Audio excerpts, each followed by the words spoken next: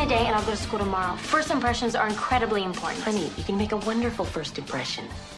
Brenda, how could you? He was a jerk, okay? I've made my choice and I choose me.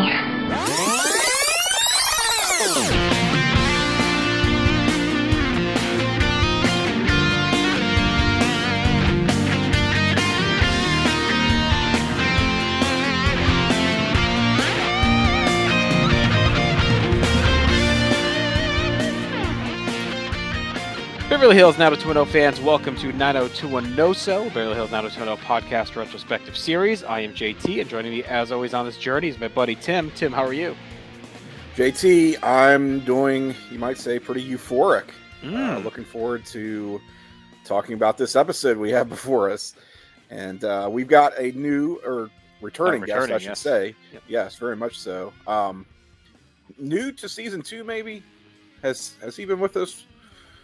Oh gosh, 15 episodes in now as we chronicle this season. No, I think last he was with us, it looks like season 1, episode 11. Oh no, he was in season 2, episode 8. Yeah, we ushered in this era. All right. Yes, that's right. That's right. Well, either way, I have a feeling this episode is going to bring us all closer, for sure. So let's go to bring in our guest, and that is Mr. Jon Keselica. John, how are you?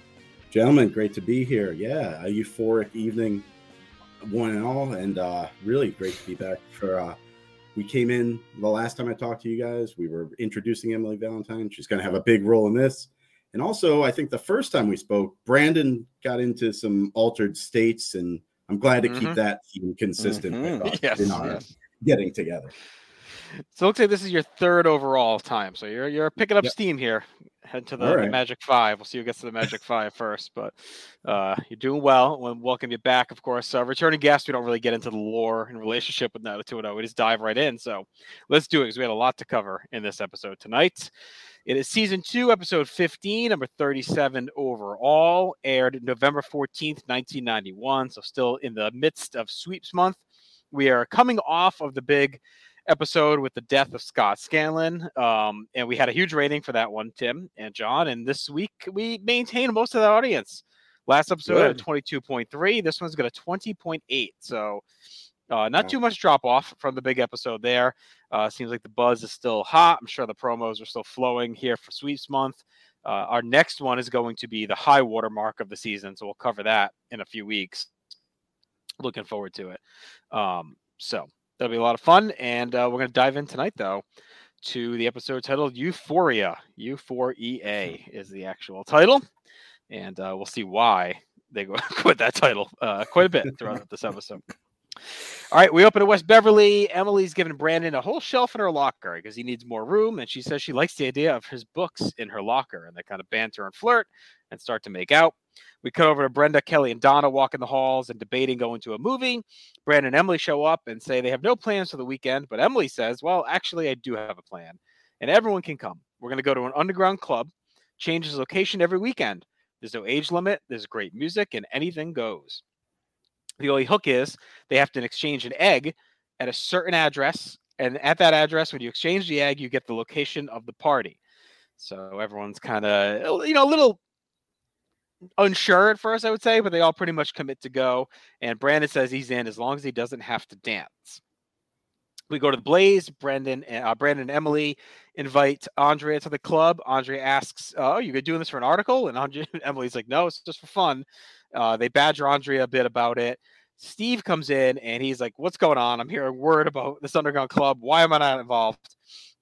Emily clues him in. Andrea's still not having it. Emily says, "Look, I understand if you're scared, Andrea." And of course, that pushes Andrea's buttons. And she says, "You know what? I think it would be a good story." And Steve says, "Why don't you be my date?" And Andrea's like, "Well, what about the hot babes if I'm your date?" And he goes, "Well, if the girls think I'm taken, they're going to want me more." So they go. Andrea doesn't seem too bothered by that being used for this purpose. And she's in. So the whole crew is going to be in. We get Kelly, Brenda, and Dylan. They're talking about getting parental acceptance for this big night out. Kelly doesn't seem too concerned. Brenda and Dylan a little bit more concerned about the Walshes. We cut to the Walsh family house in the shared bathroom. Brenda and Brandon are debating how to tell their parents. They kind of run through different options. They decide they're going to say that they're going to a weekly showing of Killer Tomatoes that airs apparently every Friday night. We cut over to Kelly's house where Jackie, been a minute.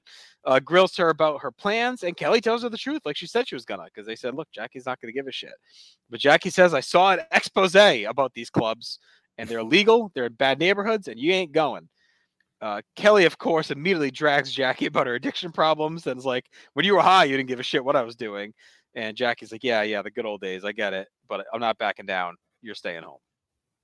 So Tim, we'll pause there before we get into the Jim and Cindy part and into the pit. But what did you think up to this point? Well, I always like these episodes that feel like they're clearly starting on a Friday school day. Mm-hmm. Everybody's kind of making plans, and then you get the big build up to whatever sort of event it is, and everybody has their own little story going on. They might have to do a little bit of scheming so that they can join in for the maybe not so clean fun here. And we're getting this whole contrivance with the egg, and this is one of many things that is just going to feel very 90s moment in this episode. This is such a 90s episode. So I'm really enjoying it from the jump. And I love seeing the Jack and Jill bathroom again in the Walsh house. I feel like it's been too long since we checked in on Brandon and Brenda in their shared bathroom. They're going to snow Jim and Cindy. Welcome back to the show. Jackie has a pretty good showing as well. Exciting to see her laying back. down the law. Mm-hmm. Do you think she watched like an early, like a 1991 Dateline? And then that's where she. I love the idea that she watched the expose on this, and that's why she's frightened by. Not because she has a history of drug abuse in seedy places. That's not what scared her. It's the expose that shook her. And this was not a spoiler, but my most 90s of this whole thing was Jackie seeing an expose on underground drug clubs, being scared about it. Because it feels like such. Yeah. Oh God, it feels like such a 90s thing, like those. Yeah, exactly. Dateline, 2020, whatever. Get the ad for it. That's like topics. Teenagers, underground clubs. What do you know? Yeah. It's 11 p.m. Do you know where your kids are? Kind of thing. Yes. So yeah, it's great seeing her back, and I like that she does not take the bait when Kelly kind of throws the old history in her face, because that was a shitty thing to do. It was a very teenagery thing to do by Kelly there, but Jackie maintains her composure, puts her foot down. So good parenting there by the still sober Jackie here, and the whole deal with Andrea at the beginning, it's like it feels like Brandon is still recovering from just getting blasted by her for pretty much the entirety of our last episode. So he's just making a point to include her right away. You don't want to get any blowback, any flack, you're being excluded, or you're not part of the gang, or we canceled plans that we had, or whatever. It's like, hey, you got to do this. You got to come along now because you pitched such a fit before. So right. You in or not. But it's a tough spot for her too, because obviously she doesn't want to be around Brandon and Emily, like in a dance club. Like they're going to be dancing, or maybe not dancing as Brandon, but at least make it out and stuff. And so it's tough. But on the flip side, she doesn't want to miss a chance, because if you're ever in this position, you're thinking, okay, well, the guy I like's going to be there. We're going to be having a good time. Like, who knows? Maybe something happens, right? And if I'm there, I'm at least at the right place at the right time for something to happen. So it's a real conundrum. I remember that party at Donna's parents' house a year ago.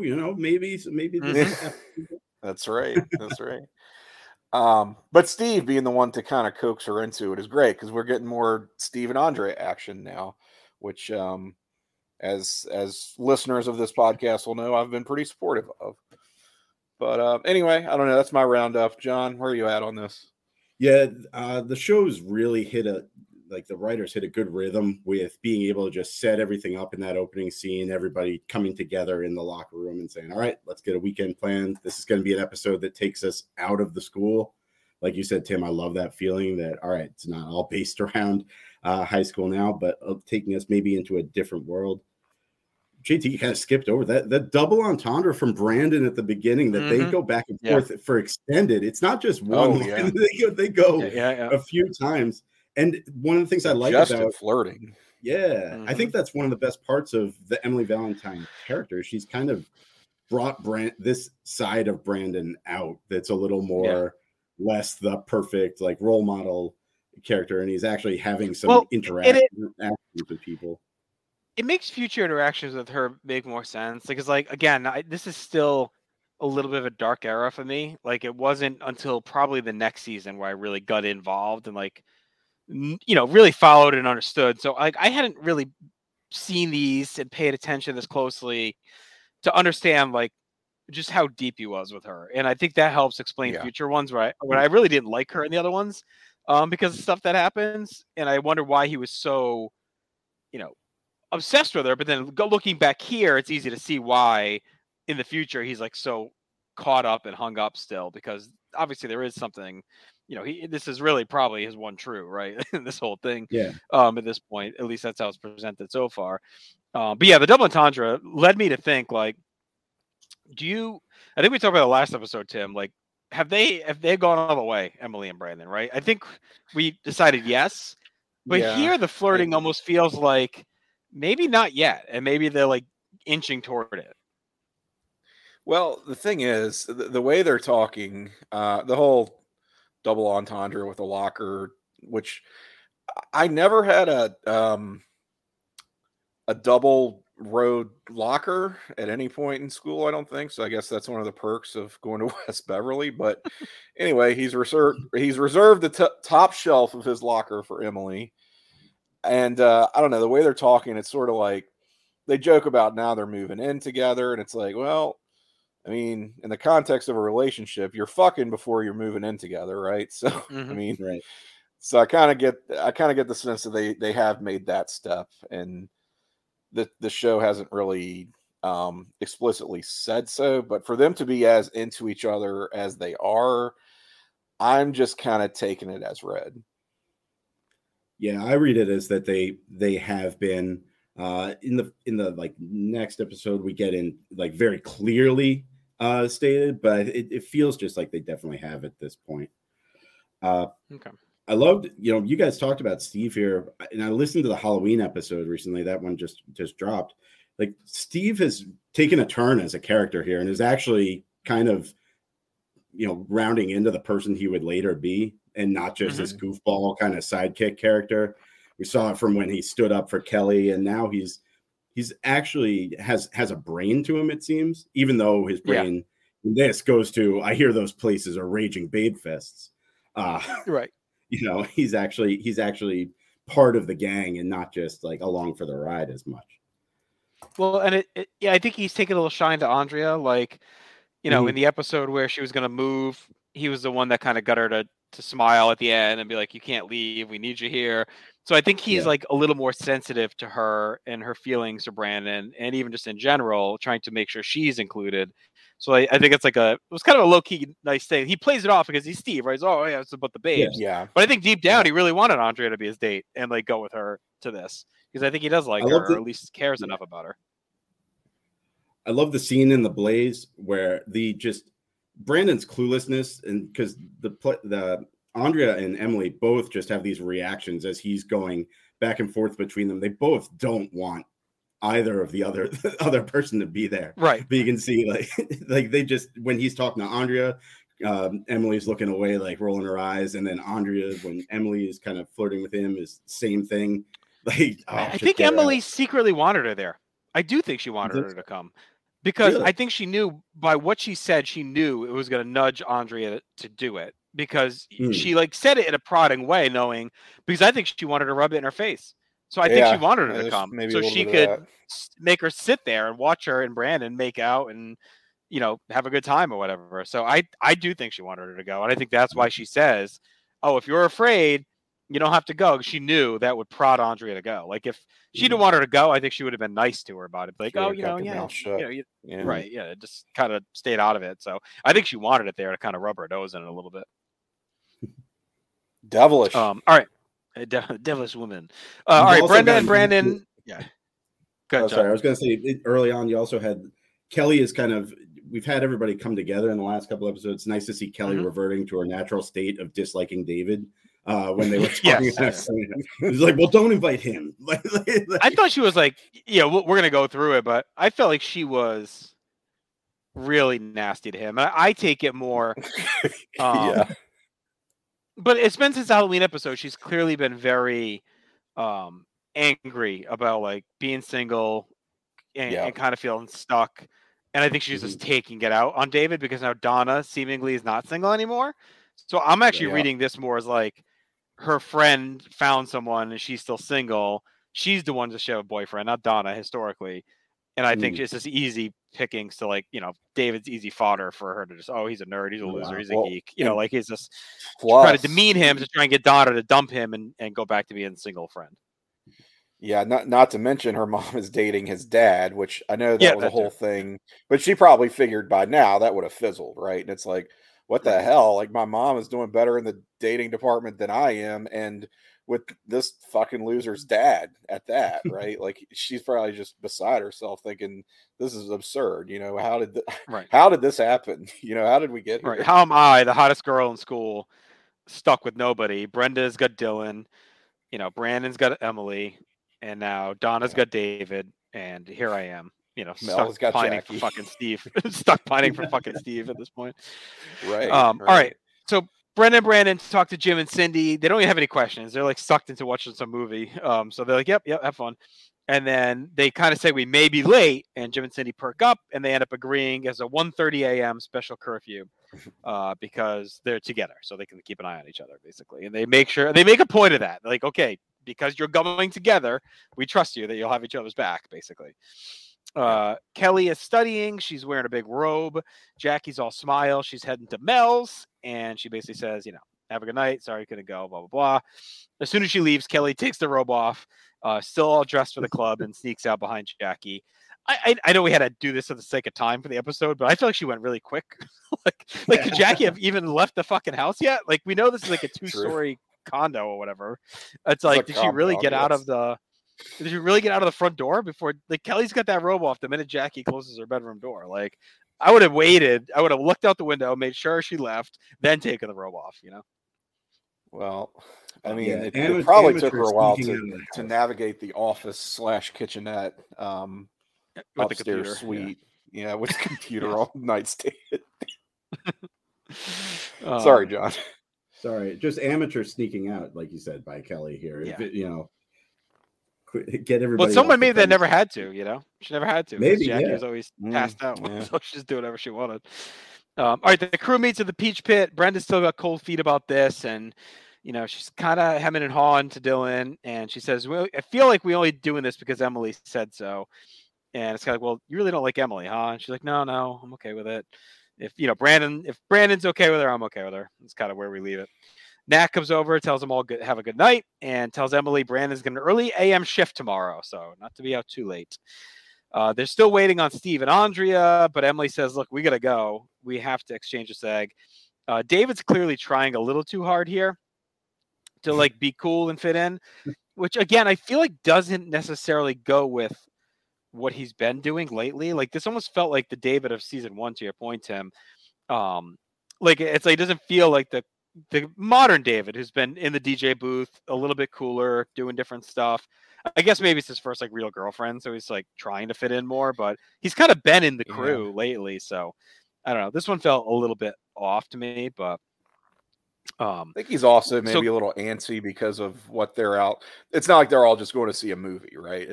They're going to this underground club thing, and that's, I mean, as new as it is to them, we have to keep in mind he is a year younger, and as much as he is kind of the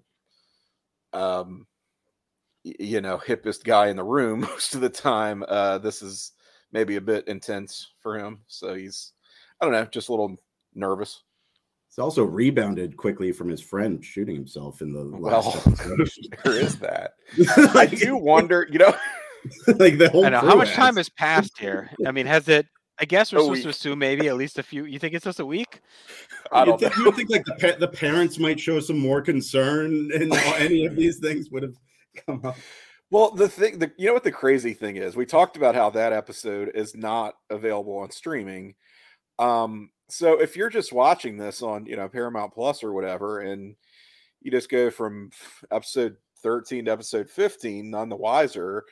I mean, it's not really much of a, you're not really left in the dark. You just figure, well, I guess Halloween was Scott's send off. I guess, they just wrote him out. Big deal. No loss there. And like Brandon and Emily are like a lot closer. Yeah.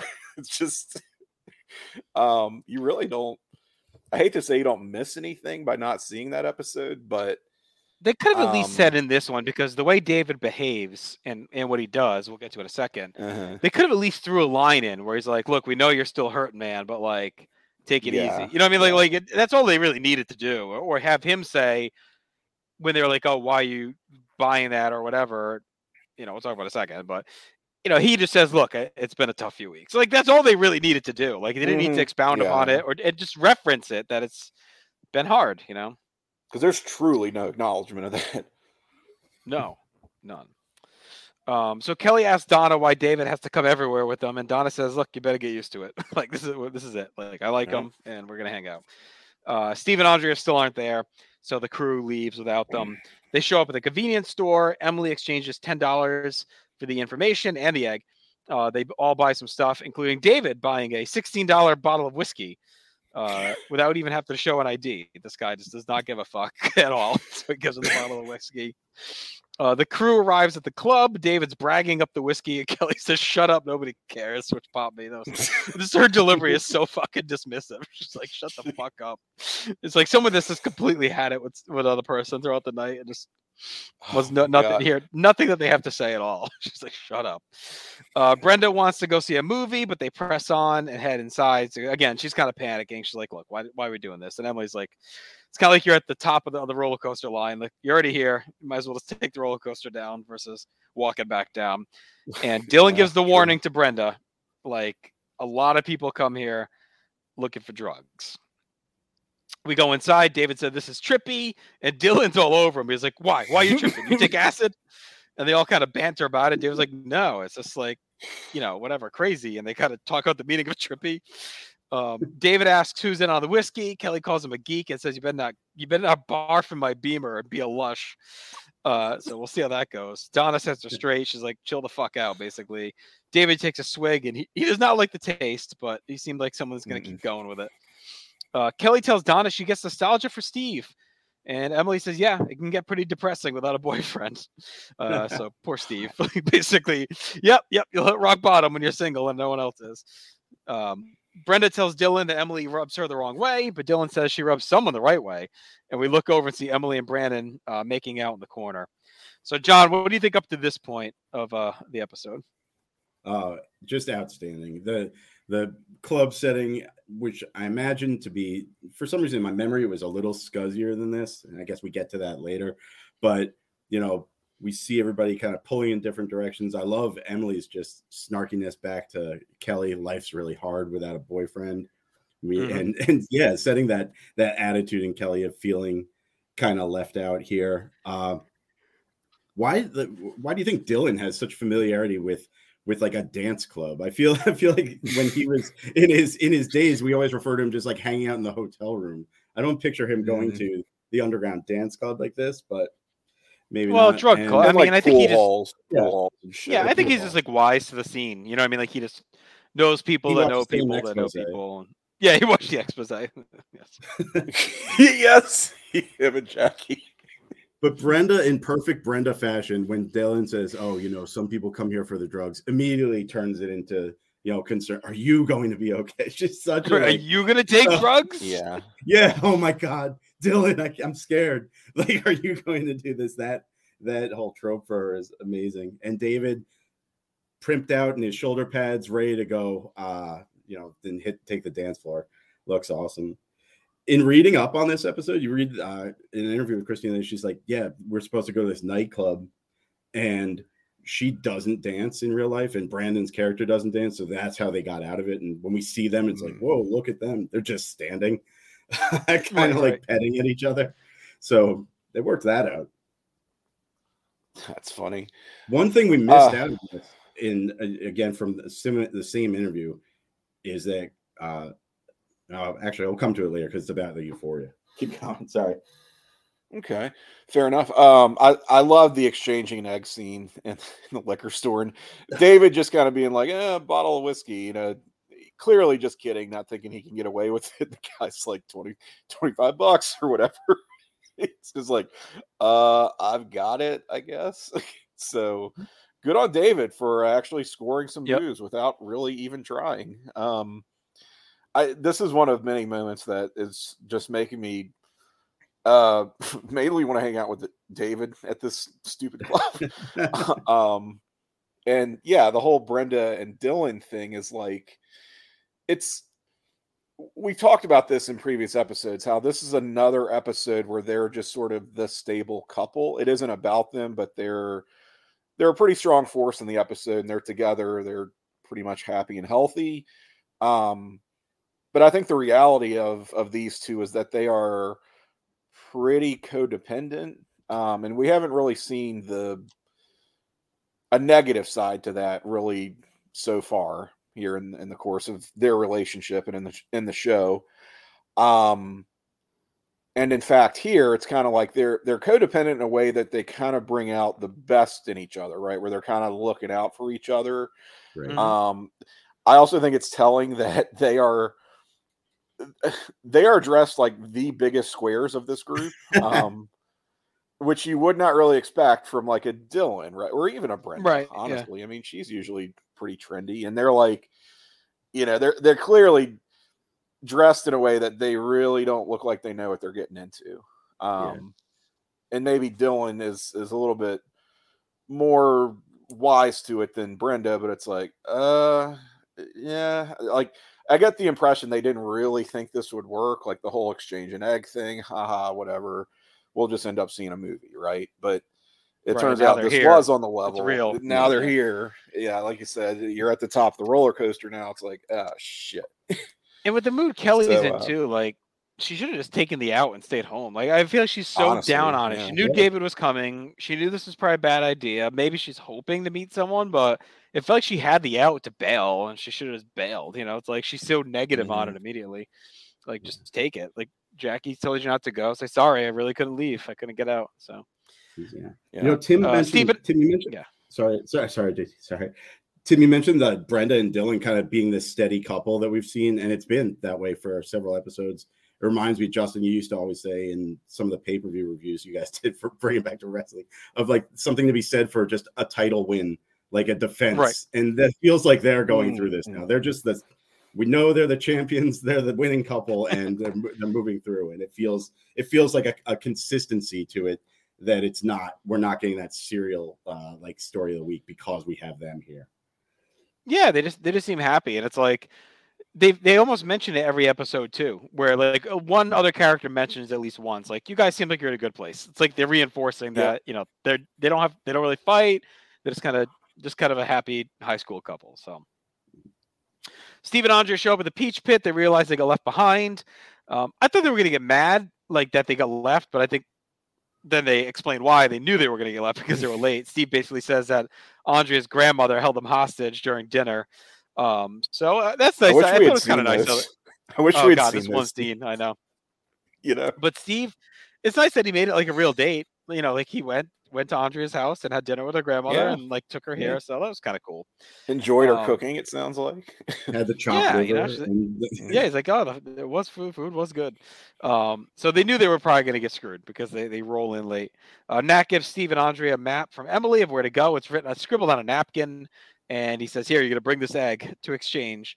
Andrea spills coffee on the map. So she's not immediately great right now. Like, first they're late because of grandma. And now they're, the map that they were relying on this napkin is destroyed by coffee. So we'll see if they can find their way. And that basically throws them out. He's like, all right, go. Just out of here. You gotta go. He goes, I've got it. Just go. No part of this. We go to the club. Brandon and Emily are flirting still. He doesn't want to dance. They talk about a guy with a jersey on. It has a number 4 on it. And Brandon's he's like, oh, I like that jersey. But Emily says it means he sells U4EA right on the dance floor because it's the 4. $25 a hit. Emily seems intrigued. Dylan and Brenda come over. They joke about David trying to be cool, dancing with Donna and Kelly. Kelly leaves the dance floor, comes over and says she feels like a fifth wheel. Brenda starts to point out some different guys for Kelly out on the dance floor. Dylan jokes that Brandon should get a fishnet shirt like some of the guys out there. Kelly then says, I like that guy with the number 4 jersey. And Brandon basically says, look, he's a drug dealer. Emily gives him a look like, you weren't supposed to really say that because, how would you know? And Kelly's like, you're a square. How did you fucking know? He's like, I'm a journalist. I'm supposed to know. That's why I know these things because I know what's happening these days. Emily says she sees an old friend from San Francisco and walks away. David invites her to dance with him and Donna. She goes, it's okay. I'm not into threesomes, which is, again, Emily kind of treading the double entendre line this whole episode. Mm-hmm. Emily, then we see that she is talking to the U4EA guy and buys the drugs. We go to Steve and Andrea. They're bickering as they're driving around. They're trying to follow this map on the napkin. Andrea shits on the map, says that Emily didn't do a good job. And Steve's like, no, you fucked it up. And then he kind of apologizes to Andrea for being short.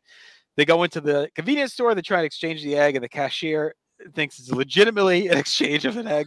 She's like, we need a receipt. Steve thinks maybe it's part of the deal. Andrea's like, no, this isn't right. Steve knows. He's like, no, it is. This is part of the game. The cashier says, what's wrong with the egg? And then basically says, I'm going to call the police because I don't know what you two got going on right now. And they realize this isn't the place for them. And they take off, Tim. So what do you think of the first kind of big club scene and the convenience store mishap here? Yeah, like John, I think I remember this club being a little scummier with it. Like it's an underground club. Like it's not even officially supposed to be a thing. And it sure looks like a real legit club that anybody can just go to, right? And I will say that, so I don't know, I got a little curious. Maybe I got a little nostalgic for the early 90s and threw up a TV sourced version of this episode to see what the original music was during some of these early club scenes where we're just kind of making the rounds, right?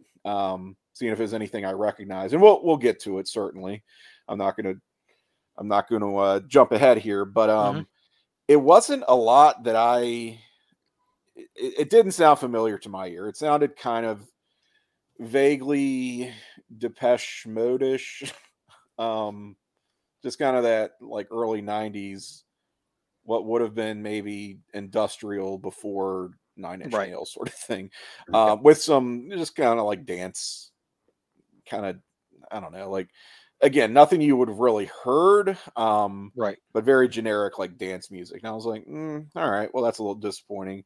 So this was a case where I kind of found the replacement song, and we never have any idea what these actually are because they're just whatever production. Yeah, we'll see later. We might get a couple, but yeah. It was actually kind of, I don't want to say an improvement necessarily, but seemed just fine in comparison to the original. And that's rarely the case with this show, but this is one where they really, I think, they nailed it. So good job there in the temp music production department here for this episode. But yeah, it's more, just Emily being very provocative and suggestive here. And, right away, we know where this is headed, where she points out the dealer, right? So we're kind of zeroing in on that. Steve and Andrea bickering is kind of fun. They're like an old married couple. And the scene with the wrong egg exchange with that very gobsmacked looking cashier was just very funny to me. One felt like someone was like would have been like in a 90s like Ernest movie or something like that. Oh yeah, or totally. Pee Wee Herman, like one of those movies. Yeah, it's perfect. Yeah, just one of many standout scenes in this episode. Just totally cracked me up. So I'm really digging the episode at this point, John. Yeah, that scene is one of the funniest, definitely the funniest in the episode, and one of the funniest of the season. Perfectly cast with the register lady, and just kind of like the confusion among it, and also the weird like the close shot of Steve and Andrea that's like coming back as he's like earnestly pushing the egg like in front, trying to. it's grill for some reason that's seared in my mind from this episode. Is that Steve like holding that in his leather smile? jacket? Yeah, but yeah, with that smile going. Tim, you mentioned earlier that Brenda and Dylan were came the total square, dressed like total squares. I feel like the whole gang are the biggest squares at this club. But I like it though. It's on. They didn't know what they were getting to. Emily looks the best because she kind of knew, right? And the rest of them, they look like they're going to a literal club. An actual club. They're sitting on couches and stuff instead of going out and dancing. They are they're definitely out of place. And Brandon's just, asserting his fake street smarts all of a sudden with Brand. He's a drug dealer. Way to go, Brand. Brilliant. Yeah, I'm a journalist. Yeah, I'm a journalist. Hitting the streets, Brandon, his street journalism there. So good stuff. I swear I remember, or for some reason believed, that the drug dealer was wearing a Brett Favre jersey. It's not. It's generic number 4. Well, I don't think Favre would have been hot enough yet to be like a jersey someone would wear in California. Yeah, it's just very generic. I don't know if there was a number 4 on the Raiders at that point or something, but all right. Emily's back with Brandon at the club, and she says she got the euphoria. It takes a minute for Brandon to realize what she's talking about, and basically comes out and says it. Here, I got this bag of shit we're gonna take. And Brandon's not about it. He wants nothing to do with it. Emily begs him, tries to give in. She said it's a love drug. It brings new couples close. Brandon says he has no tolerance for chemicals, but Emily rides him a bit and basically says, is there any way you would ever do this? And he says, maybe if a poltergeist snuck in the middle of the night and slipped it in my mouth, I would take it. And Emily says, okay, fine. Message received. We see David is drunk. He comes over and offers Brandon some whiskey. Emily says she's going to go get some sodas. David is super drunk talking to Brandon. I thought this is pretty funny. I love this. It's like the most, it was like me and Rotella, at a bar right here. He's like, Donna likes me, but why don't you like me? It's like Brandon's so fucking annoyed to be dealing with this right now, but he's too nice to really say anything about it. So he's just letting David sit there and do the full on drunk "I love you, man" in his face. Really good scene. Donna and David are dancing. Kelly says they shouldn't have brought David. Donna's like, "What the hell? We're having fun. Leave me alone. We're having a good time." We see Emily at the bar slips the euphoria into the sodas. We then see Dylan, Brenda, David, and Donna all dancing. They're having fun. Emily and Brandon drink the sodas. They're making out. Brandon and Emily walk around the club. Brandon's asking some weird questions about the bumps on your tongue and says he feels really good. He feels alive. And they start to make out some more. Emily says, Brandon, you just feel euphoric. And again, Brandon doesn't get it at first. And then she basically jams it in his face. He's like, you feel euphoric from the euphoria I gave you. That I spiked you. Brandon's not happy. She says she loves him. Emily says he said he would try it if someone slipped it to him, but he's like, that's not what I meant. And Emily just basically says, it's too little, too late. Just enjoy the ride. It's over. We're here regardless. You already got it in you. So just go with it. And Brandon says he doesn't want to flip out. And Emily says, you won't. Just dance and have a good time. And we fade out on them dancing. So, John, what did you think of Emily? This is a pretty big step here, slipping the Mickey in. Emily, first off, just with the purchase of the drugs and just flat out being like, here we go. We're going to get down on this, Brandon. Mm-hmm. What do you say? And was really upfront, but, seemed accepting of it. And obviously with her ulterior motive of dosing his drink. Just a misstep on her part, right? Of drugging Brandon, but then outwardly telling him seems like another weird step that she's no, you took the drug. I swear. So you feel great. Isn't this awesome? Of course, Brandon gets triggered by that and sets them down that path. And JT Kelly just her spitefulness for David just is on a different level here. I feel like it's one of those episodes where if everything could be going great for Kelly, she'd be like, this is the greatest time. If only he wasn't here. Yeah, it's like he's not even doing anything in that scene. He's not really acting crazy yet. Yeah. She's just dancing with Donna. And she's like, I don't know why he came. He shouldn't have come. It's like, Jesus. So here's where reading on the episode, we missed out. If only they had shot some of this stuff. The original script called for Emily and Brandon to then be like standing and dancing on the table in the bar, shouting, singing nice. Euphoria to the song Gloria. I feel like that might have been a little much. I'm kind of okay with that not happening. And I feel like we were robbed of that scene. Maybe towards the end where where the car gets involved, I could right, see something like maybe they're that. doing it there, But still, that's a great visual. Well, see, this is kind of what I'm talking about. I mean, yes, David is being a bit obnoxious in the way that anyone who's very drunk is going to seem obnoxious to you when you're stone cold sober, right? But at least he's a fun drunk. I mean, it's not like he's whatever being belligerent or starting fights or anything. You can kind of see the writing on the wall that he's going to be a sloppy mess soon. But he's not being an idiot. He's not starting fights.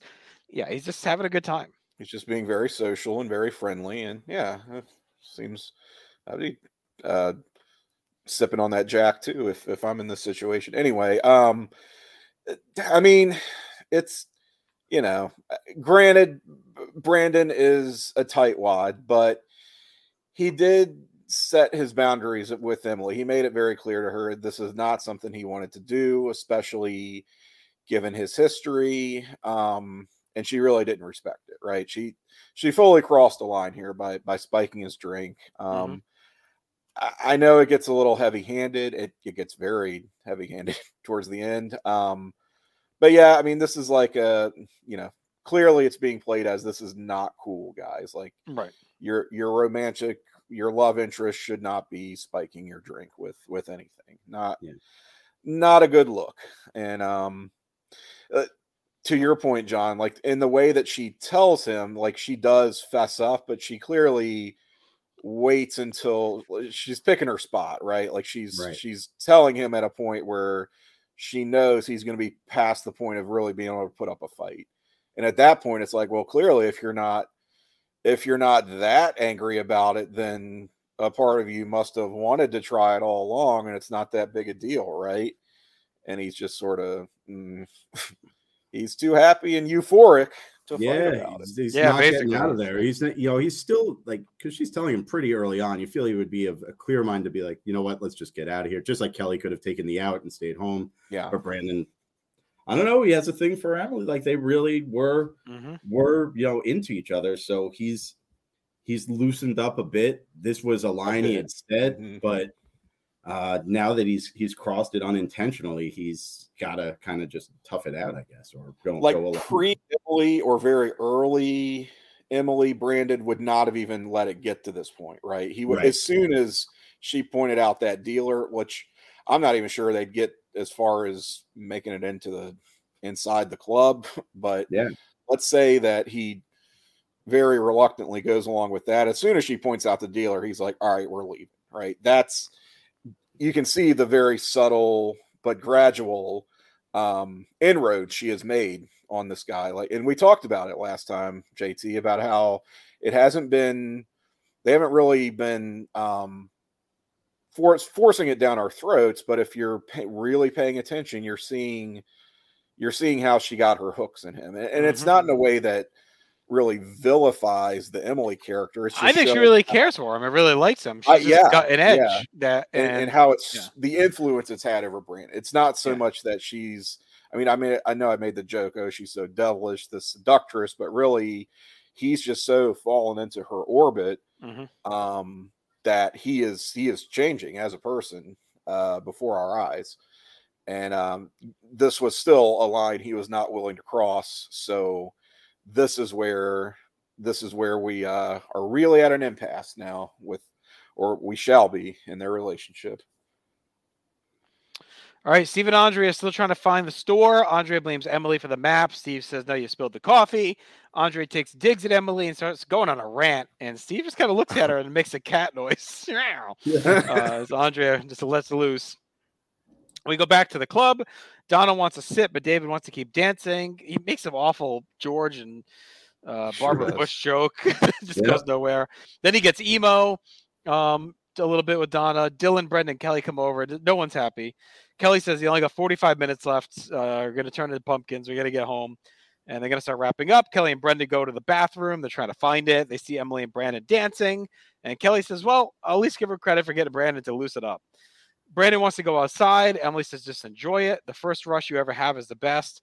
Brandon kind of realizes now that Emily was lying before, that she has done this.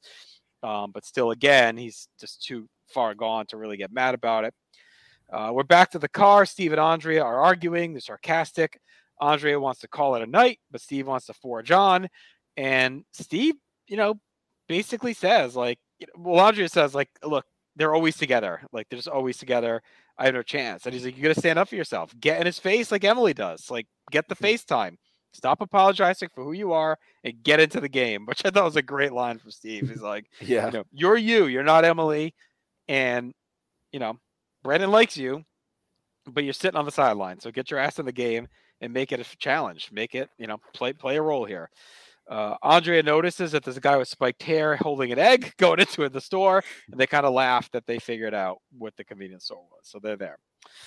Kelly and Brenda are bitching about the gross bathroom. They notice needles on the floor of the bar, and it's almost like the beer goggles came off at that time, because they look around and they see, someone shooting up in the corner and some other more skeezy stuff. And it's like they kind of realize now officially what's really happening around them. Kelly and Brenda want to get the hell out of there. Dylan says, I will not leave without Brandon, no matter what. Kelly's kind of being shitty still. She's like, fine, whatever. I'm going outside. So she goes outside with Brenda to wait. Dylan goes and wrangles David and Donna. David says, how do they get the club to spin like this? Which is a good line. He's a mess. He barely makes it outside. He starts throwing up. And he kind of goes off to the side. You hear him vomiting everywhere. They see Brandon and Emily making out in the hood of Brandon's car. Dylan's great here. He's like, all right. It's like, I don't know. It's like a hair metal video for him. He was like, hey! He's like, all right, look at Brandon making out the hot chick on the roof of the car with the friggin' Brandon's got the leather jacket on, no shirt under it. Like, just living the dream. But this is a really well shot scene, I thought, because David, we don't usually get this much like physical comedy on the show, but David stumbles out, he's thrown up. Dylan sees them. He's like, all right, yeah, it's my man. Look at him. Party. And as soon as he says party, you just hear David puke again right after it, which is really funny. It was really well done. Dylan helps David out. Kelly. Then they smash cut to Dylan. Yeah. Dylan's just helping him. Yeah, not even a walkover, just over there. Kelly says, I gotta get home, and Brenda tells her just to leave. And she says, come on, Donna, you're coming with me. But Donna says she's not going to leave David. So it'll be another smash cut, and they're loading David in the back of the convertible, and they drive off. And Kelly clearly not happy here. Dylan and Brenda break up, Brandon and Emily. Brandon's got the shirt off. Dylan says, what's going on? Brandon's just cracking jokes. Him and Emily are flirting. Brandon makes a joke about Dylan's alcoholism, and now Dylan's had it. He tells him to shut the fuck up. Brenda demands the car keys, but Brandon says he ain't ready to leave. And we all know Brenda doesn't drive very well. Dylan takes the keys, and he gives Brandon $40 for a cab, and they take off. Brenda doesn't want to leave Brandon, but Dylan says right now Brandon's high, and he won't give a shit about anything until tomorrow. Brandon then stands in the car seductively while Brenda and Dylan are talking. He's like behind them, staring down at them. And then him and Emily keep joking, and Dylan says, look, I'm tempted every day. Like, I just staying strong, and him and Brenda leave. So John, I want your thoughts on all this, but I'm like, I don't know why Dylan didn't take the car. Like, he left them cab money and took the keys. Like, just drive the car home. Or did he? I guess he took his own car, right? So he took his own car. Yeah, but just have Brenda drive it, like force them off the hood. Just have Brenda drive. Yeah. Like, it seemed questionable to say, like, we're not going to let you drive your car. Like, he knew nothing good was going to happen to leaving this car in this place. So we'll get to it, but I kind of low-key blame Dylan for the fucked up car. I feel like he should have taken more of a role. I guess he tries a little bit, but well, also it's like they're leaving Brandon there, and you'll hear the Walshes kind of stick to that, right? And again, that was Dylan that made Brenda leave him, so he kind of made her leave him behind and put him in a situation where there was no way he was going to be able to take his car home from this place. So I'm fine with it. I'm fine with him taking the keys, but you got to take the car. You can't leave the car in this spot with no keys. Right? Yeah. Anyway. So going back, we've got, before we even get to this amazing scene outside the club, kudos to Steve Sanders. 2 out of 3 episodes channeling his like motivational speaker, and he's talked to Donna at the Halloween party. He's like, hey, people like you for you, right? Yep. We all do. And now he's doing the same for Andrea.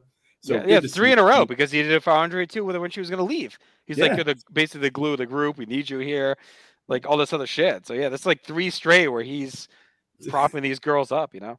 Yeah, if only one of them would date him. But that's right. I think Andrea would if she wasn't so hung up on Brandon. But yeah, and I agree with you 100% on the just the shooting of the scene outside, from Dylan yelling party, the weird smash cuts, the total, this is the behind the music low for Brandon, like when he's standing on the car, looming in the background, like this, like just kind of leering over Brando. Oh yeah, that shot was crazy. With the, is that Emily's jacket he's wearing and with no shirt? I guess because he wasn't wearing a leather. He was wearing a blazer when they got there. Yeah, it must be her jacket, I guess. Oh yeah, I think he is wearing her jacket. Now I want to back it up and find out, because she had kind of like some weird patches. She had like an American flag on one shoulder. I think it is hers. Which is hilarious. Yeah, you're right. He was wearing like a blazer. Yeah, that's great. Don't go away, mad. Just go away. Shout to him from behind. Yes. And Dylan with, don't you see? He's got the girl. He's got the car. He's got everything. Like until tomorrow. Like when I wake up. It's awesome. Just 100%. And Brenda, again, with her false concern, or her just over concern. Do you think he'll be okay? I thought if anybody would be tempted, it'd be you. Like, she's just always pushing this back on Dylan. Dylan, are you sure you're going to be okay?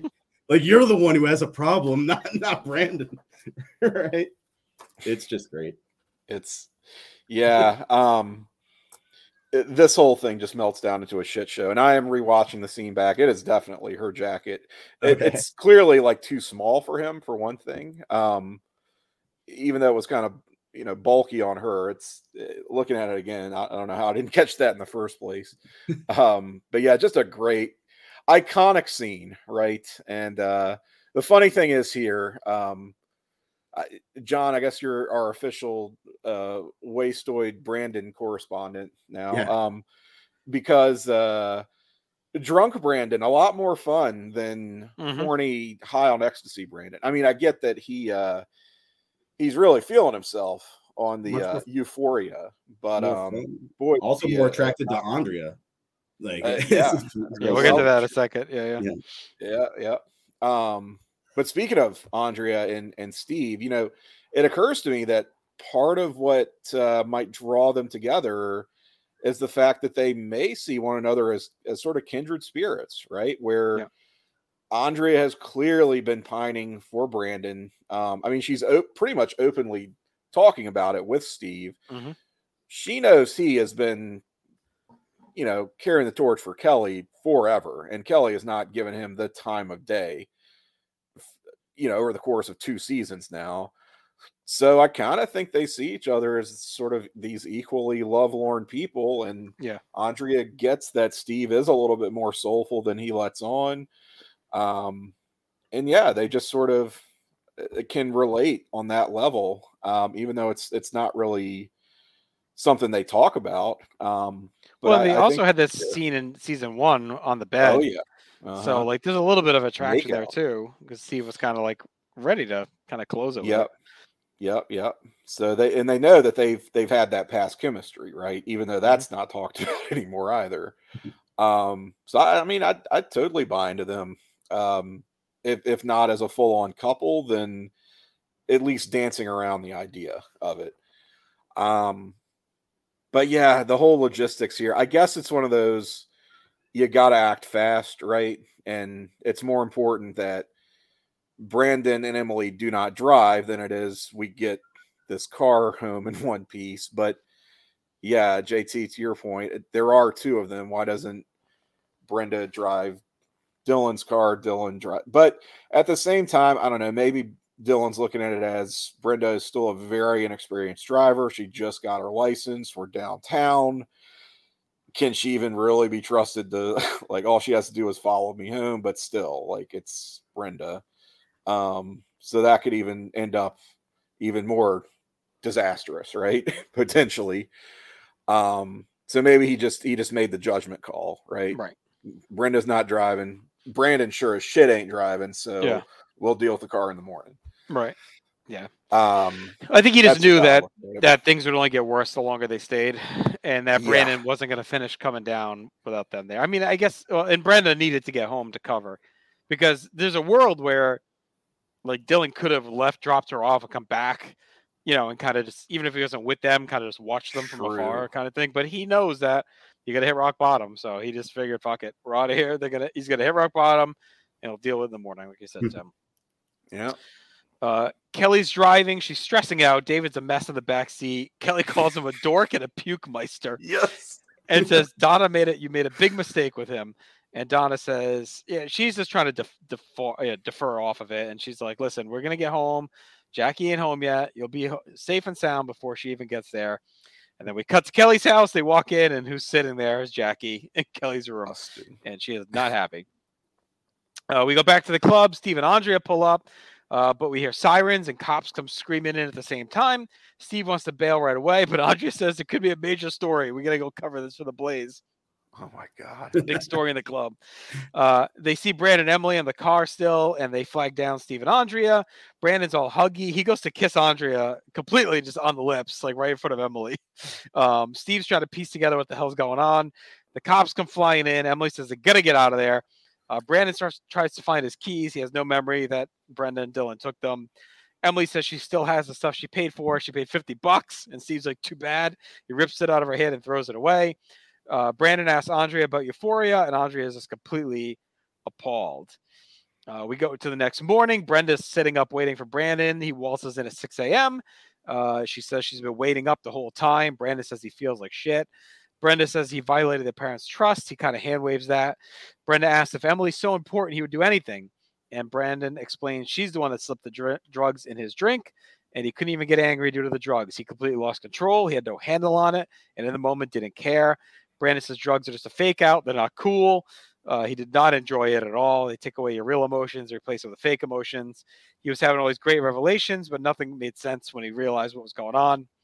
Brenda said she was worried that Brandon changed, but Brenda says, nope, still my old boring self. I feel like crap, and now I got to get ready for work in an hour. Brandon asks if Dylan can take him to get his car, and Brenda's like, basically, I'll go with you. And he's like, no, you got to stay here, cover with Jim and Cindy with what's going on. Dylan will take me. So Dylan and Brandon pull up to the club. Brandon's car is completely fucked up. It's stripped. It's spray painted. Just trashed. Dylan says he's glad Brandon didn't see himself how he was. And Dylan says Emily was cold with that move. And Brandon says the drugs tore them apart, which was not her intention, which was to bring them together. Dylan asks what Brandon's going to tell Jimbo about the Stang. And that's a little quote. And Brandon says there's no lie big enough to cover what happened, Tim. So how do you feel about this before we get to the home stretch? We're getting to the wrap up now, and it's sort of this is where the episode starts to turn into a little bit more of that after school special territory, right? Mm-hmm. Where it gets a bit preachy. It's kind of doing this, moral panic thing over drug abuse, but at the same time, it rings a little bit hollow because at the end of the day, like, spoiler alert, our lesson learned is don't do drugs, kids, right? Yep. Especially in a club. Especially in a club. But Brandon didn't really make the decision to do drugs. He, if anything, he was a victim here, right? So it's a little bit like, I don't know, be careful who you associate with or be more aware of your surroundings. Like, it just, I don't know. It feels like it's trying to have it both ways, where it's letting Brandon off the hook for not really doing anything, which, I mean, he didn't, but is getting a little on its high horse about, you can't do this. You're going to think you're having a great time, but really look what can happen. Here are the consequences. And, I don't know. It gets a little, this is where it starts to feel like they had to say this, like there was some network pressure or something at the end where they had to take it in this direction. Cause it just feels like it takes a a sharp left turn here at the end with the whole, now we've got to go and get the car, and the little talk between Brandon and Brenda feels very season 1 to me. Like, it just, I don't know. I feel like we're kind of past this, but they still got to go there sometimes. I guess they have to be mindful of their audience. I get it, but this was not as, it was just a little bit clunkier than I think we've seen this show be capable of when it tackles the big they're struggling between being the after school special and being the soapy drama, right? Like right now, like season 1, very afternoon special, but now they're serializing more. They're getting more into dramatic stuff, but it seems like they still feel like maybe they got to put the message out there for kids. And to your point, it's shoehorned in. I feel like 2 years from now, they don't even think about doing that. It's just like, Brandon gets back. He's mad at Emily. It's dramatic. Like, they're not giving the drugs are bad message. And they're better about that. Even when they are clearly trying to send a message, they get much better at it. And I think even at this point in the show, they have been better at it. I mean, look at the Halloween and Kelly and what almost happened with her. I thought was very well handled. Despite, getting very dark, I thought the writing was pretty on point. But here it's just like you can like you say, you can really feel that tension between what this show wants to be and what it's still sort of maybe forced to be. And it just really comes out in that scene where Brandon's getting home and has the heart-to-heart with Brenda. Yeah, and JT, you're right that in future seasons they would speed right past this, and we would be right into a confrontation with Emily, or we would be into really dealing with the repercussions. Whereas here it feels like all of a sudden we slam on the brakes so that Brandon can basically stare into the camera and say, drugs have this effect on the brain instead, and even like it's supposed to bring us together. It really tore us apart. Like, all of it is like, whoa. It feels like the kind of stuff you would watch a sitcom episode and they'd come and talk to you afterwards. Like the characters would break character and all of a sudden be like, we deal with a lot of heavy stuff on this show. And it felt like it took away from that. So hopefully in future seasons, we'll see them kind of skip past that and ease more into the just letting the characters live. What I've kind of found confusing on this rewatch was just playing out. I thought Brandon had the early shift. Like, he was supposed, Nat said the night before, you got the early he did. shift. He said he had to go to work. Yeah, but then he goes to go look for his car, and then he comes home. He doesn't go, and then he says he's got to go to work. So all this is happening in like an hour. I'm guessing maybe he just called and said, I'm going to be late. I have to my car. It had to be something like that. But you're right. I mean, the timeline's a little shaky because he says he has to be in an hour to Brenda, which I guess if you want to give or take, we'll call it maybe an hour and a half or something. We don't know how far the club was. I don't know if they said where it was at. They said downtown, which can mean anything. But it's 7 a.m. or 6:30 a.m. There's a chance. But still, Dylan had to get to the Walsh house. Yeah. Figure that's, he's going to wake up Dylan. He's going to drive there, drive him back. That's going to be at least a half hour just to get to the club. If not an hour. Yeah. Right. They sit there pontificating for at least 15 minutes. They drive home. Yeah, they're at the table. Emily comes over. So he had to have called that and said, look. Probably has to file some sort of police report about his car being there at some point. Yeah, well, how do they get it back? Do they tow it? I mean, I don't think he's driving that thing. So. Well, I mean, he's also got to have the conversation with Jim and Cindy and with Emily, as we're going to get to. I mean, he is literally getting dressed for work in that last scene, but he must have called and said, I'm going to be late. He must have said, look, to no surprise, I'm going to be late. Nat knew when he saw them going out that night. Right. Saw them all dressed instead of going to the place. Oh, I know exchanging an egg does not go well. Not in this town. So Jim's not happy. He grills Brandon about what happened. Brandon and Brenda try to navigate the story. Jim says he doesn't believe Brandon was drugged, but Brandon says, no, I was drugged. Trust me. It's like so ridiculous. I think to, like at this time and place of like the guy being drugged, that no one believes it when Brandon says it. They all think he's just using it as a lie. Cindy's not happy at all. She says, basically drugs are a big deal. When they were in college, I saw some casualties, and it's not the last time we'll hear about Jim and Cindy, being hippies, basically growing up. Their drug years, yes. Brandon's rattled he's got a headache, and Jim asks him who drugged him, and you get that split second where you think he may drop the dime on Emily, but he says, could have been anyone. I don't know. Emily shows up. Brenda answers the door, gives her the stank eye. Emily says she feels terrible about the car and basically says it wasn't my fault, though. Just straight up says it. Like, it wasn't on me. Emily comes in. She tells Brandon she can't believe what happened to the car. Cindy asks Emily what happened last night. Emily says, I spent the whole night trying to keep Brandon in line. He was a mess. Jim is mad that Brenda left Brandon. Brandon defends Brenda. Says, I told her to go and, whatever, get home. Brandon says, I'm going to pay to fix the car because working my butt off to pay for car damage is my life. That's all he does. Cindy wants to go to the doctor, get Brandon checked. Brandon says he's fine. Emily goes to talk to Brandon. Brandon tells her he has a massive headache. Brandon gives Emily the riot act. He says he can't trust her ever again with all her lies and actions. Emily says she thought it would bring them closer together, but Brandon's basically not having any of this shit. Emily wants to pay for Brandon's car, but Brandon doesn't want her money and basically breaks up with her. Emily says nobody's perfect. And no one can be as perfect as Brandon. And Brandon says, I'm not perfect. I'm just honest. And he meant he didn't want to do drugs, and that was it. And there'll be no next time. Brandon says he needs space. Emily says, how long? And he says, I don't know. Emily tells Brandon some of the stuff he said to her about never having such intense feelings for a girl. And Brandon says, well, I guess I was on drugs. So basically it was kind of a douche move as she earned it, but like he's basically saying it's all lies because I was high. Andrea shows up at the Peach Pit. She goes to talk to Brandon. She tells her how worried she was for him. Brandon apologizes, and Andrea says she's here for him. And Brandon says, maybe someday I'll tell you the whole story. Brandon asks Andrea, what do you do when you care for someone, but that person wasn't who you thought? And Andrea kind of dodges it and says, I'm going to show you something. And they go, really hammer home the PSA with the old crack the egg in the pan. This is your brain on drugs. They kind of play a little bit for a laugh, but, for real as well. Yeah. And Tim, that wraps up the episode. So what do you think of this final home stretch? They stumble a little bit in the back half. Really the last quarter, I would say. I think we could have done without the Brandon and Brenda heart to heart. Yeah. Because right after that, it's pretty much back to, okay, no, this show is a soap opera because, it's them trying to get their story straight for Jim and Cindy.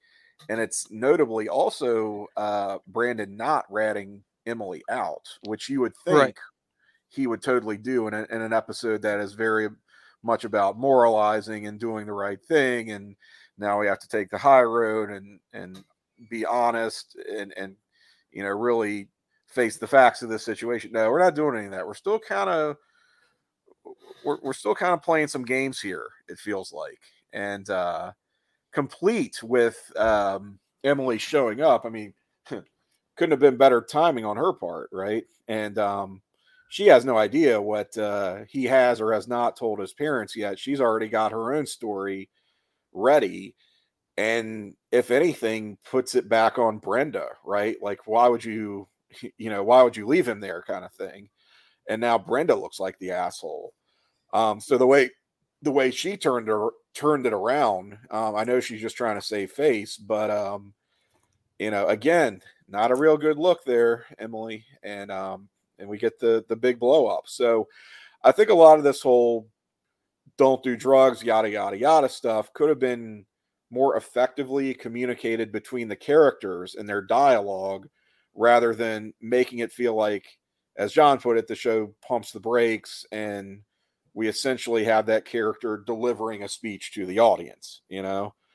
I think they could have gotten away with all this if it was all, just character interactions, because that all works a lot better. Granted, the last scene with Brandon and Andre at the Peach Pit is, I wonder how many people would even still get that reference. Like, what age do you have to be before that's just totally over your head, right? But that was a, just very, very, very prominent PSA for those of us of a certain generation. So for it to work its way into this is, again, like one of the, I'll just say probably my most 90s moment of the episode. So, yeah, that's kind of where we leave it. Pretty enjoyable episode for the most part, if not for a few missteps and some clumsy writing towards the end there. Yeah, we've come a long way with Emily Valentine, and I think in this episode, we really, especially these last two scenes, we solidify her, again, for wrestling terms, like her heel turn is right here, where she just immediately, how she's able to turn it on Brenda and be like, well, Brenda, you're the one who left him there alone. How could, and then Jim and Cindy is suddenly are like, I can't believe it. Brenda, you're doing this. And it's a shame because the character came into this show in that first episode as, don't judge a book by its cover. She's this good-hearted person and actually really, really engaging character. We saw them fall in love, but really grow together. And now it feels like, and then back into this episode, they're like, no, crazy. They look crazy. They are crazy. and we're going to go down that path now with Emily. So we've seen that shift as well. I agree with you, Tim. Kind of a stumble at the end, but definitely setting the wheels in motion for, okay, we're going to have some sort of consequences here for Emily and the Emily-Brandon relationship. Yeah, and it feels like it's like Angelina on Jersey Shore, where like I feel like her intentions were right. Like I really think she thought this would be a good thing, that Brandon would enjoy it, that would bring them close together. She really loves Brandon. She's into him a lot. Like I think she wants to be part of the group a bit, but she just goes about it the wrong way and fucks it up, right? So I feel like then she doubles down because she is trying to keep Brandon. And this is her approach, or her, like, I feel like her intentions are good, but her approach is what's wrong. So that's why I feel like she doesn't make her like a pure bad guy. You know what I mean? Like, I feel like it's more, it's unintentional. Like it's Larry David-esque in a way where like just can't get out of her own way, where she just made that one slightly different decision and not slipped a drink. Things could have been completely different, but then she just triples down at the end. So. Yeah, well, I guess I'll just bluntly state it. She doesn't seem like a crazy person. And no, yeah.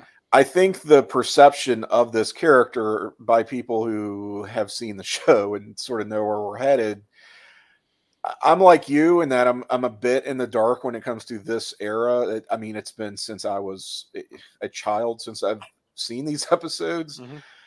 And I kind of know, I mean, I know the broad strokes of where things are going to go with Emily in our next, I guess, just our next episode or two, maybe.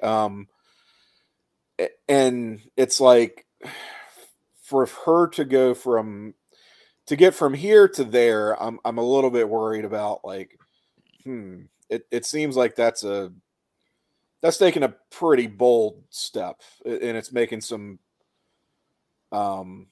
big choices with this character that I'm wondering how, I guess, earned it's going to feel is what I'm trying to say.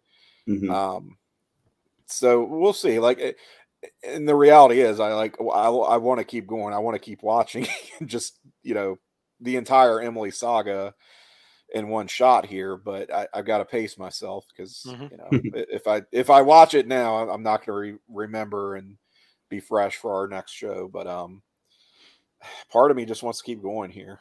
Do you think we needed one more episode before this, or do you think they've established their affair, like love affair, strongly enough? Because it did get ramped back up. It was Halloween. They kind of rekindled. That was just 2 episodes ago. We had the one banging in Scott's childhood bedroom, which wasn't even really about them. Yeah. Right.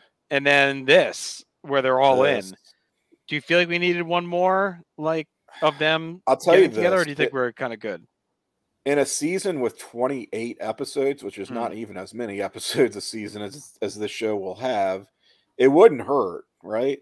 I mean, it wouldn't feel like I don't feel like that would slow the momentum at all with that many episodes to fill. If you I think it just speaks to the wonkiness that we've mentioned before, like that Emily was, showed up and then kind of was gone for a while. Then they brought her back for sweep. Like, so yeah, it feels like they could have done a little more work with her and Brandon being together. It's nuts to me, the pacing of these storylines and how fast they blow through things, even though they have that many episodes, right? I mean, it's they go through 3 seasons worth of material for this next one feels like it could be a finale, really.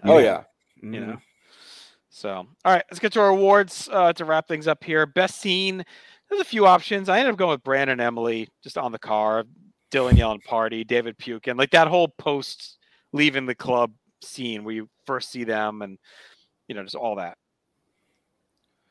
I've got to agree with you. It's such an iconic. I mean, when I thought of this episode, I was really, that was the one scene I remembered and was looking forward to the most. And it did not disappoint, especially with the knowledge now that he's wearing her jacket. Like, at some point, he completely lost his shirt and blazer. And it's like, all right. It's outside the club. It's Dylan yelling party to becoming like the sober friend who's talking him out of it, like giving him the keys. It's Brandon with the like one shoulder slumped down with the jacket kind of falling off, looking on. It's just iconic look for the whole scene. Yeah.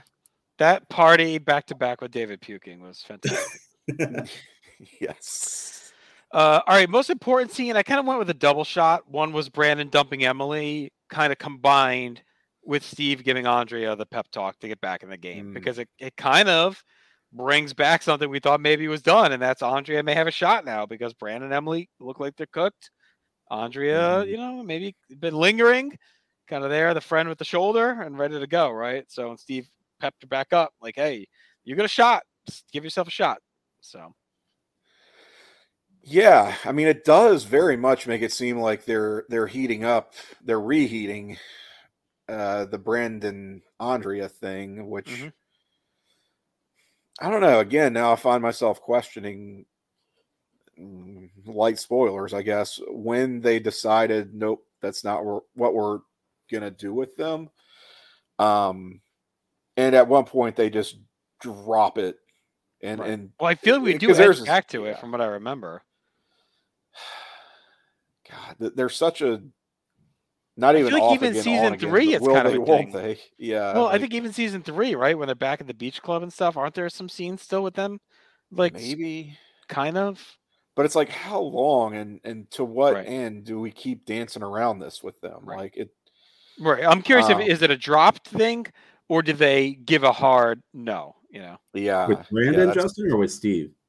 With Brandon? With Brandon and Andrea. Is there a hard, it's not going to work? She eventually starts dating. Yeah, she like, he finally comes around, I think, at the beach club, and she's like, I've moved on and I'm dating the other guy. Yeah. And that's it. Dan, what's his face, right? The RA or whatever. Well, that's later. No, season 3. Oh, you're talking about the season 3 beach club stuff. Yeah, when they're at the beach club in season 3 with the deaf kid. Like, that's what I always remember. With the deaf kid and the racist girl. Yeah, because he tries to start. He tries to get back with Andrea then, and she's like, "You had your chances. Like, f off." See, this is you remembering that season and those episodes better. Like I really, my recollection kicks in more like season 4-ish. Anyway, most important. I guess the breakup between Brandon and Emily, such as it is, just because you can see how hard it is for him to do. This is his first steady relationship on the show. Mm-hmm. Everything else has been one and done with him. He's, you joke about how the protagonist of a lot of these shows, they have like the girlfriend of the week. Look at Seinfeld, right? Yeah. But she's been the one recurring, like, actual girlfriend for him. So it's a big deal. To see them split and I see why. I mean, this is a pretty serious thing, that a very serious line that she crossed. And the fact that you would think that's going to be the end, right? We're not going to see this character again. But the fact that we do just kind of shows how far this show has come and in terms of its characters and its format and its whole, the fact that it's more of a primetime soap now. I think that breakup speaks to, and the fact we're going to see her even later down the line, speaking of season 4. So yeah, just a lot going on there that will play out later. Yeah, it's the breakup scene. It's, it sets in motion what we're going to get for next episodes. And it's just a benchmark for Brandon and Emily's relationship that evolves over time and is something that we circle back to in seasons to come. Most and 90s. Brandon finally getting to address a relationship. We've only seen him with the girl in the pilot, or with his girlfriend from back home who came to visit, and maybe Kelly, but then no, she's like a sister. We finally have given him something to work with, and he's experiencing those feelings and breaking up, as opposed to just being Brenda pining for Dylan. So it's a nice character depth to him instead. All right, most 90s look. I went David's attire. I don't know. They all could have been in the mix here, but I think David's was kind of on brand as usual. I kind of went Donna. We don't see a lot of it, but as they are entering the club, she's in all black for one thing. We joked about how they all look pretty out of place, but at least like Kelly, Donna, and Emily and Brandon to some extent are like trying harder than Dylan and Brenda, who just seem very clueless. But Donna in particular has like these thigh-high boots, I think. It's hard to tell exactly, and just kind of like this midriff skirt. She's dressed very un-Donna, but seems halfway appropriate for where they are, which is sort of telling for that character, right? And it does look very 90s. Yeah, it's David's shoulder pads with an honorable mention to Kelly's paintings of herself that always crack me up in her room. Okay. Yes. All right. Most 90s moment. I mentioned mine earlier. The Underground Drug Club expose.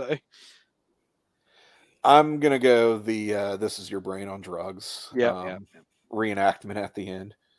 Absolutely, yeah. Brain on drugs. Any questions? Just straight to the point. Let's go. And that commercial did run very often. And once again, we have a plot that could not even exist today because of cell phones. Yes. It's just Andrea and Steve. Yeah, Maps, Google Maps, any of these things that easily would have done. All right, best lesson learned: don't go to a drug club. If you don't know what you're getting into. That sums it up. Best hookup for the third straight: Brandon and Emily for me. Yeah, obviously it's hard to debate this one. I don't know how you can argue. Yeah. I mean, Steve and Andre were good. Steve and Andre a little bit, but yeah. All right, best quote. Party is definitely, and then he's a dork and a puke meister from Kelly. I've got that one also. So the joke that David made on the dance floor, I did actually take that one. It's not my favorite, but I just wanted to get it. George Bush. Get it out there. So he and Donna are like dancing up a storm. He's drunk as shit. Donna's like, "Oh, I've got to sit down. I'm bushed," and he goes, "George or Barbara?" Hits him straight up. Yeah. Dumb way. She's like, what? I think he even says it again, and she's like, But yeah. Oh, and at the beginning, during the banter between Brandon and Emily, he says to her, "I kind of like the idea of your books in my locker." Mm-hmm. Damn, that's kind of inappropriate for primetime weeknights on Fox. I had Emily Valentine when they're hemming and hawing out outside the club and talking about maybe going to a movie and saying the showtimes are everything's already started. Emily Valentine hits him with, "We're way past popcorn and gummy bears." Yeah. That was good. Yeah. All right, final grade. I liked this one quite a bit. In hindsight, you may think, "Oh, that's a 10," right? I think it's one of those ones you think of with Scott and some of the other 10s we've given. But Tim, you mentioned it, like it kind of sputtered down the back. But it is a super important episode. It's really well done. There's some funny stuff. There's well shot stuff. So I ended up going 8.5 out of 10, that's the same as the pool hall episode. And it felt similar to that to me in like stakes. So. Yep. I'm right there with you. I'm also at an 8.5 out of 10. I thought I would go higher. Part of me wants to go higher, but I think we've had just such a strong run of episodes, really from, that Andrea might be leaving right through Halloween, through Dead Scott. Now, we can tell it sweeps, right? Yeah. Mhm. This one was like, I remember it as a standout in my head going into it. And it just, because they did stumble a little bit towards the end, I knocked it a little. And it not to say it isn't, not to say it isn't deserving of, or in the same echelon of what we've watched here recently. It's just a bit of a step down. We're coming off of an all-timer in Scott's death. I mean, that one really blew us all away. So this is of course going to feel like a bit of a come down. Yeah, no pun intended. Yeah, I definitely thought this was going to score a lot higher just based off memory, and I think part of that is they're the iconic ideas of the drug euphoria. Not when it was made up, ecstasy, euphoria, and the exchanging of egg. Just those two ideas are so ingrained that I know, from this show. But it doesn't quite hit those highs of even Emily's first episode this season that was just nonstop, and especially off the run we've been having. So sitting in that, like, I'd even go to like just an 8, because that back end kind of tails off a little bit for me. All right, let's get to our trackers for new characters. I think I just had the Euphoria salesman. I don't know. I guess, right? No one else really. Like, there's a couple name drops, but no one significant, I don't think. Carrie, whoever that Emily pretended to see, right, the fake person. Her fake friend, yeah. Relationships, I had Brandon and Emily, Donna and David, and Steve and Andrea. Yeah. Places and things, I had the Egg Club. I don't know if they ever said the name of it. It's my Egg Club. And then the convenience store. Yes. Well, I guess technically two one convenience stores, right? You've seen Brandon's car, right? So that's not new. We've seen Dylan's. That was the first episode of Dylan's car, right? No, we've seen that before. Yeah, we've seen that. Yeah, that's probably the bulk of it, I guess. Euphoria. I'm gonna put that down. Kelly's bedroom, I guess we've seen, but I don't know that we've got as good a look of it as we did. Like it, right? Oh yeah, we kind of had the whole character Taylor house, I guess. Yeah, I'm gonna put the Euphoria down since this place is and things, but. All right. Songs, according to our little site here, Come Inside by the Thompson Twins when they arrive at the club. Dominion by the Sisters of Mercy when Emily is telling Brandon about Euphoria. The Beginning by Seal is when Emily slips the drugs into Brandon's drink. Go by Tones on Tail when Emily tells Brandon about the drugs. And Don't Fight It, Feel It by Primal Scream when David's throwing up and they're leaving the rave. Okay. So it's whatever it is there. All right, let's get to our character rankings then. So we have Scott, Mel, Iris, and Henry are all zeros. I put Nat at the bottom. I figured he's probably the worst of this, but he only has a couple scenes. So I gave him the 5. I think I'd probably go Cindy and then Jim next, I guess. Below Jackie? Or Jackie. Maybe Jackie next, then Cindy, then Jim. Probably Jackie, yeah, then Jim and Cindy. I think Jim is a little better than Cindy. Probably. Not buying the whole you got drugged. Right. Come on. Then I think I'd go Kelly. Yeah. She was fucking annoying in this episode. She sucked. Yeah. I mean, she has her moments, but she's kind of here to play that. It's just a strong episode for a lot of people, honestly. Yeah. But isn't she more consequential than Donna, who's just kind of like, I think I like Donna in this episode. Yeah. I don't know. Well, it's so I think it really is like Kelly, Andrea, Donna, and I think Brenda's kind of next. But then Steve is in there too. I don't know. I guess that 4: Kelly, Donna, Andrea, Steve. Like, what's that? I guess I'm okay with Kelly at the bottom of that group. I'd probably go Donna next, then probably Andrea, then Steve. Yeah, I think so. Yeah, I've liked Donna a lot actually in this run. I liked her a lot in the Scott episode. Yeah. I kind of like her and David. so far. They're presenting her well in all this. Like she just wants to have a good time. She's kind of torn, between Kelly and with David, and she's kind of standing up for herself. And maybe Steve's pep talk did her some good. And so she's been pretty good the last few. Yeah, she's still not being given a lot of lines, but they're trying to make more of a character out of her, certainly. All right, so then we got the next batch is Brenda, Dylan, and David. I think I'd go in that order. Well, I guess I could have Dylan last, even though I think he's better than Brenda in the episode. But what do you think? I'd go Brenda then Dylan. Yeah, I'd go Brenda then Dylan. Brenda's kind of annoying. Yeah, David. Well, not annoying. She didn't have a lot going on here. And Dylan at least has some very funny, as he said, the physical comedy and some of the lines that come from him is pretty good.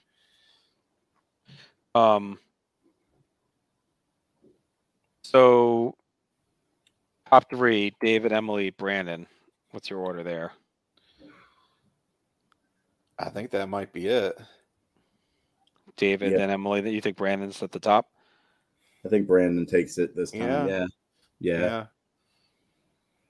Brandon's the one who has to cope with everything that's happening. Who has the actual arc of his, from being hesitant of doing drugs to then actually like feeling the euphoria of them, and then having to come to grips with the fact that the person he cares about and trusts, he has to kind of break with. So it's a more important story for him. And Emily's kind of, for as much as she's, the catalyst for all of this, is still kind of on fringes and only really in scenes with Brandon. So yeah, I'd put Brandon above her. Okay. David with a number 3 showing, pretty strong. He was good in this episode. I liked him a lot. Yeah, he was sneaky good here. I think he's been really good in the last few too. Like him and Donna have really come on. I've enjoyed them quite a bit. All right, Tim, what's going on in the world of our podcasts here? Well, the world of our podcast. So that includes the podcast you're listening to right now, 9021 No-So. So if you like what you're hearing, please subscribe. Would help us out a lot. And leave us a review, if you would, on Apple Podcasts. There's that part of me that still wants to say iTunes. I know, right? But I guess that's out. Apple Podcasts is in. But you can still leave a review today. Very good non-monetary way to support the show. You can reach out to us as well on the social media platform of your choosing. We are not really on Twitter, but if you want to get in touch on Twitter, you can hit me up. I am at Cyke68, CYKE68 on Twitter. We have an Instagram. It is 9021 No-So on Instagram, right? So you can find us there. You can find us. I have some presence. I'm trying to step up my presence, I'll say, on Reddit as well. There's a dedicated Beverly Hills 90210 subreddit. So you'll see me posting in around there, plugging the podcast. So I don't know, reach out and connect today on Reddit if you're so inclined and you're a Reddit user. I want to get more active, step up my game, and just promote the show. And we have an Gmail, which is 90210so at gmail.com. Right, very good.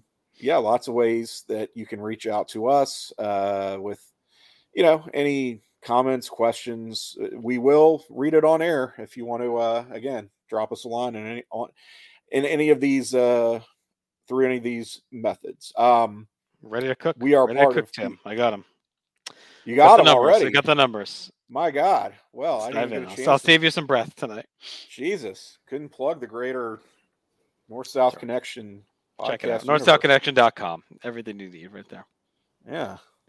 All right, let's do it. Here's our episode rankings. Bottom 4, Scott, Mel, Iris, Henry with 0, Nat with 5, Jackie with 6, then Cindy, Jim, Kelly, Donna, Andrea, Steve, Brenda, Dylan, David, Emily, and Brandon at the top. Here's our season 2. cumulative rankings, we had Iris still last with 16 points, Mel with 19, Jackie with 24, Scott permanently at 38, Matt at 46, Henry at 47, Emily at 73, Cindy at 121, Jim at 127, Andre at 131, tied with Donna at 131, Kelly's at 139, David at 140. I'm sorry, Steve at 137, David at 142, Dylan at 185, Brenda at 190, and then Brandon's really outpacing the season at 209. Wow. Here's our all-time. We have Iris at last at 16, Mel at 19, Jackie at 37, Henry at 47, Emily at 73, Nat at 96, Scott at 102 is where he's going to finish, Donna at 212, David at 268, Andre at 274, Jim at 285, Cindy at 288, Kelly's at 308, Steve at 328, Dylan at 344. Then we jump up by quite a bit to Brenda at 433, and Brandon still in first at 450 all time. So there's your character rankings. John, thanks for joining us. It was a great time. Appreciate it as always. We'll get you back soon. Absolutely. Tim, we got a big one coming up in 3 weeks, so be sure to stay with us. We appreciate everyone who listens and shares and leaves feedback. Thank you very much. Tim some will them some. So close your